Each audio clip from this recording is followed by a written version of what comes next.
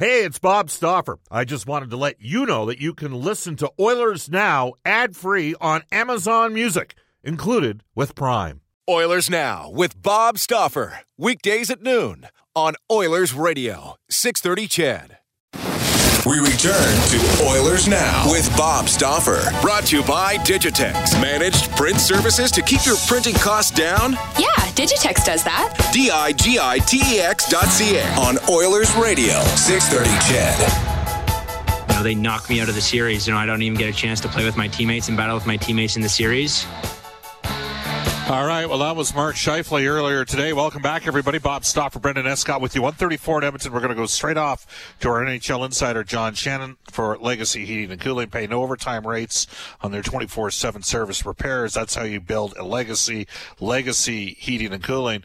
John, I know you would have seen the comments by now from Mark Scheifele. They knocked me out of the series. I will tell you that a lot of consternation from some of the listeners to the show saying Mark should be maybe looking in the mirror, but most people on that one, I think that NHL Department of Player Safety got it right.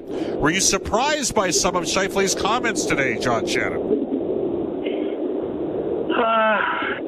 I was a little bit taken aback by them, and let me assure you that the people at Player Safety have big ears. And they invariably have heard them and seen Scheifele online as well, and will file it away and for future reference in a time when Scheifele does something else stupid. If he doesn't do anything else stupid like he did, then there's no issue. But the moment that he does something silly and has to go in front of Player Safety he's going to be replayed those comments from today's press conference in Winnipeg, because part of the job of a 4-game suspension is you're supposed to learn a lesson from it, and I'm not sure anything that Mark said today would show that he learned any lessons. Yeah, it's kind of like when the police are ticketing for speeding. Yeah. And you're at 97 in an 80 zone. 20 years ago, you might have been able to talk your way out of that. Today, you don't. You know what I'm saying? Or you got the ticket, you're back in your car, the policeman's back in his car, and you're getting back on the white bed in the white mud, and you spin your tires and squeal rubber. It's not the right thing to do, Bob. Yes, and let's just say some of us have mellowed with age in that regard. Well, I'm glad you have. That's good. John, to be honest with you, I never drove a good enough car until I was about 40 that could actually speed, so I didn't have to worry about it until then.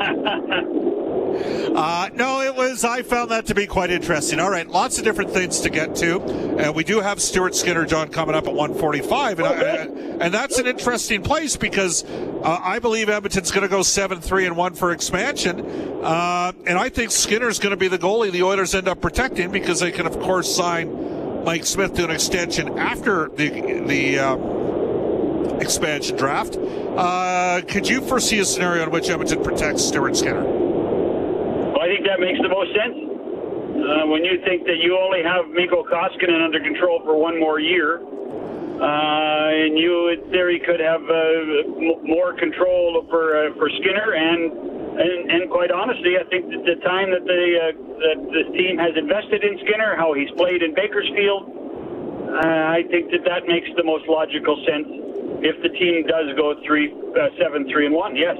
We have people saying, why would Edmonton sign Adam Larsson before the expansion draft? Because I think it's a possibility that does get consummated before then. Do you think it matters whether or not?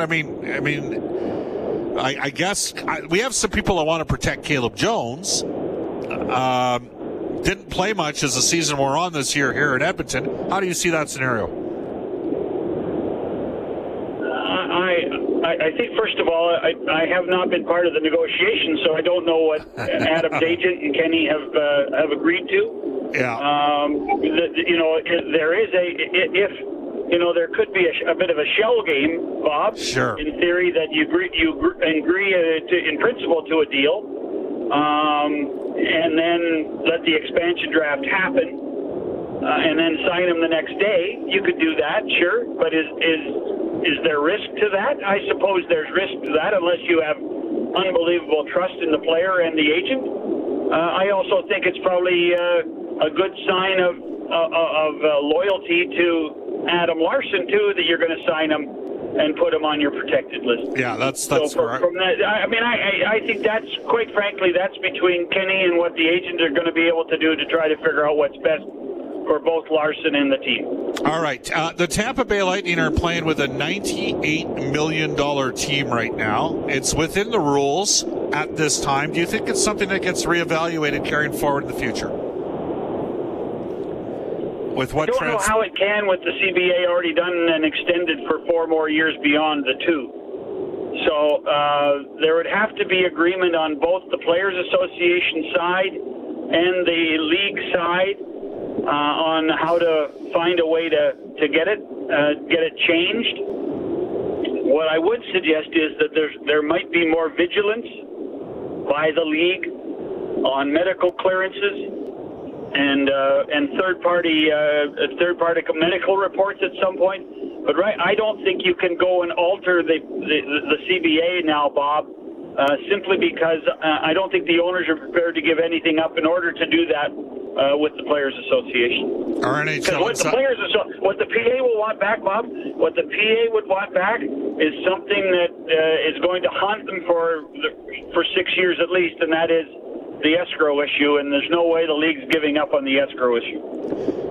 Our NHL insider is John Shannon for Legacy Heating and Cooling, paying overtime rates on their 24/7 service repairs. That's how you build a Legacy Heating and Cooling.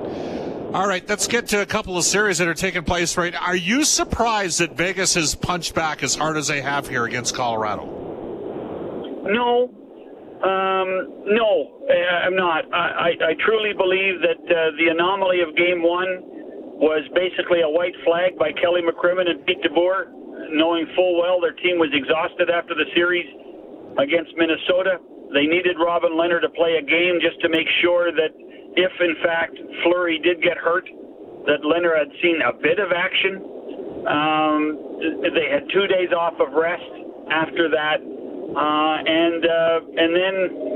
And then it was everything that was going to happen between two teams that had 80 points this season. The one thing I would say, Bob, and I'm on the record saying it over the last couple of days, I was shocked at Jared Bednar's response. Me too. To the way his team played in Game 3, which was their first loss. He basically put everybody on the carpet, threw them under the carpet, criticized all the stars. And I'm not sure, after a President's Trophy year and 6 consecutive victories until that loss, that was the right way to handle any of your players in 2021. And that really bothered me, the way Jared did that. I wonder if that has had some sort of ramifications for his hockey club. Well, it's funny, right after Game 1, people are talking, oh, well, there's Nathan McKinnon. Look what he's done in the playoffs. Connor McDavid hasn't done that. Nathan's the best player in the world. And now he's gone through, and he's a great player. He's top 5 player in the world. Nobody would ever debate that. But he's been held off the score sheet for 3 straight games. And that's a team that tends to be able to come at you a wave, so it's a little bit surprising. John, Boston and the New York Islanders, you know what? Barry Trotz, Lou Lamoriello, that's a pretty good combination. And Bruce Cassidy, speaking about guys maybe speaking, he went down the officiating path and talked about the respect that the management coaching staff of the angelic New York Islanders have. What'd you think of that? You know what? It's good. Good fodder for the mill. I mean, I like it when guys get emotional. He paid the $25,000 fine for it.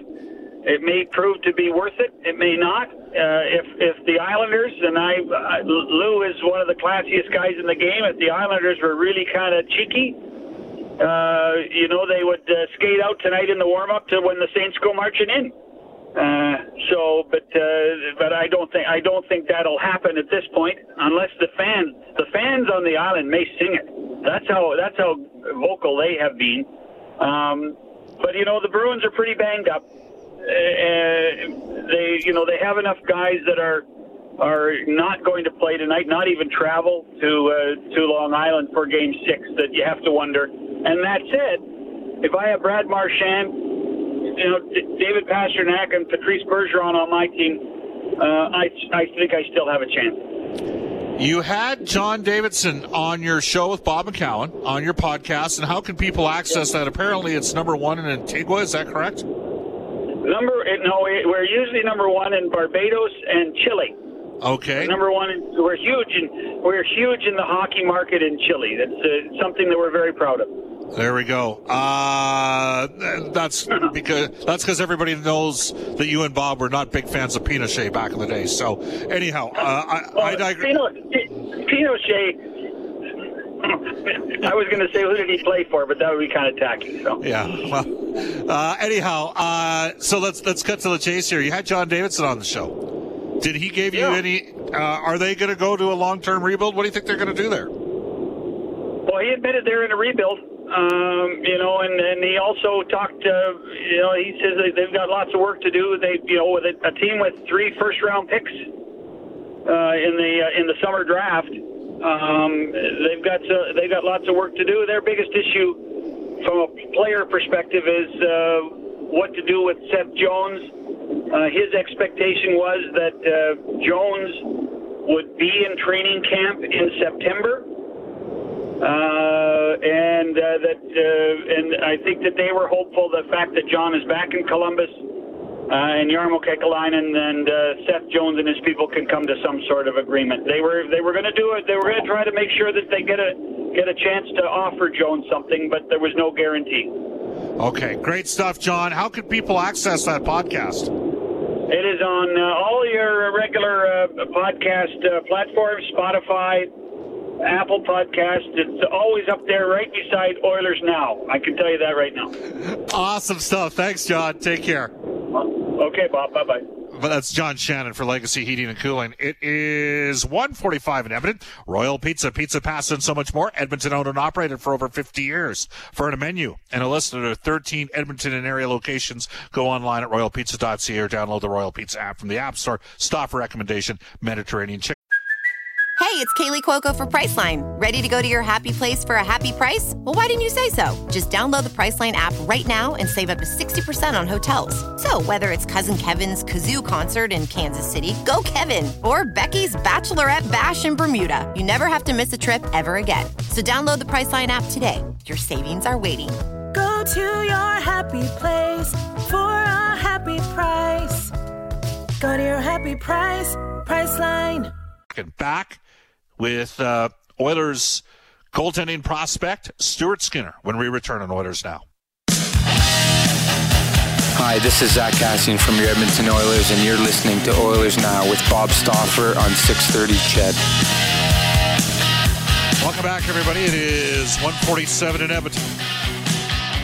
Our next guest helped the Bakersfield Condors win the Pacific Division Championship this season in the American Hockey League. He ended up going on the year 29-1 with a 2.38 goals against average, .914 save percentage. He won the most games in the American Hockey League this season, and also got his first NHL start as well. We welcome back to the show Stuart Skinner. Stuart, it's Bob. How you doing? Good. How are you? Good. How would you assess this season? How cool of an experience was it to get into your first NHL game, and how did you think the year went overall for you? Yeah, it was. Being up with the Oilers was a fantastic experience for me. It helped me really grow and learn just kind of how the NHLers go about their day every single day and how hard they work, and what it really takes to be a good NHL player. I think for me, being able to watch Mikko and Mike Smith, I think was big for me just to see their work ethic and their attention to detail. And I think bringing that back to Bakersfield was really big for me, just to bring all that knowledge back down to Bako and, just try to do my best to win some games. Was there something about your group down in the AHL this year collectively that gave you you won a lot of close games, a lot of games in overtime. I think both games against San Diego in the opening round in overtime. Like, what was it that allowed you guys to win those tight hockey games? Yeah, I think it's huge that we had an unbelievable group of guys. I think when you look on teams that win championships, I know like when I won back in Swifty, it was a very tight group that the guys just really cared about each other, and that was the same thing we had this year in Bakersfield. I think the guys, we really came close together.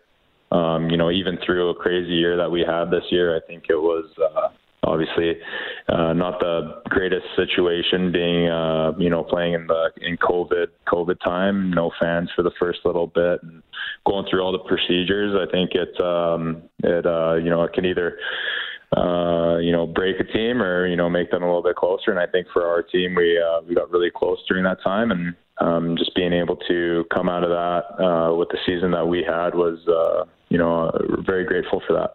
Stuart, you made a considerable improvement in your save percentage last year to this year in the American Hockey League. Were there certain technical things you worked on, certain mental approaches, combination of both? What do you think it is that helped you progress? Yeah, I think it's a combination of both, just because every single year you're getting better mentally, you're getting better physically, technically, whatever you want to call it. So I think just every year you progress as a player and also as a person. And I think, growing up a little bit for me and recognizing, just how the AHL is and, how to prepare yourself, how to go into games, mentally also, with the attention to detail that every single player puts in, I think is just something that I've learned over the last few years playing pro. And I think that's just been a huge help with all the experience that I got in the ECHL and last year in the AHL. I think it's just a lot of hard work and just trying to get better every single day. Now, it's interesting because different positions, there's a different time frame, Stuart, in terms of getting the opportunity to come to the National Hockey League. Like usually forwards, maybe they only need a year and a half or 2 years. Sometimes defense need 2.5 to 3 years in the minors. Goaltending's a little bit different route. You don't really know what you got with the goalie until he's sometimes 25, 26, 27. Is it tough to be patient when you're chomping at the bit, when you want that opportunity to get to the next level? Yeah, it's of course it's tough to just be waiting, but at the same time, it's for some people, it's the best thing for them, right? There's so many stories out there, guys that are playing now and Stanley Cup champions, just like Jordan Binnington. Obviously, everybody's heard of his story, and obviously a few more guys, Vanacek and Nedeljkovic, obviously. And there's a lot of stories about guys taking a little bit longer as a goaltender, and I think it just depends who you are as a person. Obviously, there's the Carter Harts out in the world that can, take a step right away, and some guys that take a little bit longer. So it's, it just really depends on your development. And I think being patient is a huge part of it because you don't want to rush yourself to get to that opportunity, because when you get there, you only have so much opportunity to stay. So I think being patient with yourself, letting yourself grow as a person, also as a player or goalie in this case, and hopefully when the time comes, you're ready for it and you're ready to stay. Do you think you'll ever be able to handle a puck as well as a guy like Mike Smith? I don't know. That's tough. He's quite an elite puck handler. I've watched a lot of his highlights just on puck handling, just to kind of take a few things away from his game that I could possibly put into mine. But I don't know if I'll ever be as good as him. He's definitely very confident with the puck, but who knows? We'll see. It's the other thing with Mike, for me, Stuart, is just the conditioning level. Like, it's off the charts. Like, I started to get fat, well, basically at your age, at 22, but he, the guy is in incredible shape for a 39-year-old guy. Like, he's just shredded. And I think that's part of the reason. There's aspects in terms of, yes, he's got the competitiveness, but you can't play at that age as well. He had one of the greatest years ever for a 39-year-old goalie in NHL history. history. And I think you'd agree. I mean, it's pretty tough not to want to work when you see the sort of conditioning and work rate that he puts in as a goaltender in terms of preparing on a day-to-day basis. Absolutely. It's been it's inspiring to watch. Obviously, at my age, I'm 22. He's a little bit older than me, and being able to watch him in the gym and being able to see what he does, I mean, that's an incredible opportunity for me to really watch him so that I could, hopefully play as long as I can. So he obviously knows what to do. I mean, he is in phenomenal shape. He's very strong, very flexible. He's able to get in those weird positions that us goalies tend to have to be in. And he's strong in those positions. And I think just being able to watch him, watching his day-to-day and how he takes care of himself, I mean, he puts a lot of detail into that as you would have to at that age. And I think that's really, it's a great opportunity for me to just watch that so that I could hopefully have just as long as a career as he has and obviously perform as well as he has. Because, I mean, yeah, just like you said, he's 39 and he had an unbelievable year. I mean, it was incredible to watch, so. All right, one final one for you. The season's over. You win the championship. Your division was the only division that elected to play, which says something about you guys. And it might not have been necessarily the most popular decision for some players in some other divisions. But let me ask you this. The year's over. Do you sit down as the conversation with Jay Woodcroft? Is, Sylvain Rodrigue part of it? Like, what gets said in terms of, you know what, Stuart, this is what we need you to work on? Do you have that conversation in terms of what you need to do to continue to improve so you can push for an NHL spot in the future? Yeah, I think it's just, during those exit meetings with Jay, Keith, and Sly for my case as a goalie, yeah, it was a lot of, conversation just about, it was a good year. It's great to pat yourself on the back for a couple seconds, and then it's time to get right back to work and raise the bar and, work even that much harder. I had a decent year in the sense of playing in the AHL, and we were able to win a championship, and we had a great team with some amazing guys. And just being able to bring that into this summer and thinking, okay, what's the next level I got to be at? What do I have to do in order to get to make the jump to the NHL? And I think that's something that obviously everyone wants to do. Everyone's dream is to play in the NHL. So I'm just looking for ways for myself to get mentally better, physically better, better trained. Whatever I can do in order to come in next year and, hopefully take a spot. So, that's a conversation every single year. After every year, you're going to have a conversation, even when you're in the NHL, of, what are ways we can get better in order to win the cup.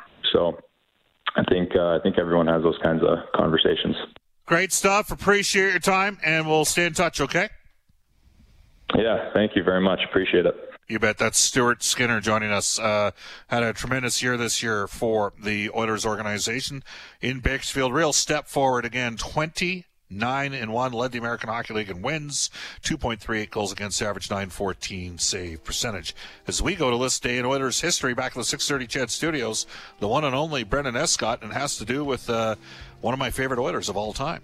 Legendary defenseman Paul Coffey inducted into the Hockey Hall of Fame alongside Ray Bourque, Larry Murphy, and Cliff Fletcher on this day in 2004. Coffey's 669 points as an Oilers defenseman between 80 and 87, nearly double Kevin Lowe's 384, and he won 3 Stanley Cups with Edmonton before he was sent to Pittsburgh in the summer of 1987. Dave Campbell is guest hosting Inside Sports tonight. Brendan, who does he got? You will hear from Kelly Rudy for sure, GM and executive golf pro from the Ranch Golf and Country Club, Murray McCourt, and Edmonton Elks defensive end Kwaku Boateng. And we will tell you, we'll be back at her tomorrow, full bore for you. We got the big man, Louis DeBrusk from NHL Hockey and Rogers and Sportsnet. Kevin Weeks for the NHL Network for Canadian Power Pack. Alberta's leader in electrical construction service, electrical prefabrication and solar. George Larocque, Edmonton sporting icon, Montreal-based media personality. Off to a global news weather traffic update with Eileen Bell, followed by Rob Breckenridge from 2 to 3 today. 6:30 CHED Afternoons with Jaylen Nye. She'll have more ongoing coverage of Alberta's situation on the vaccination front, where we're at, and whether we indeed fully open, well, not fully, but phase 2 kicks in tomorrow. Stay safe, everybody. So long.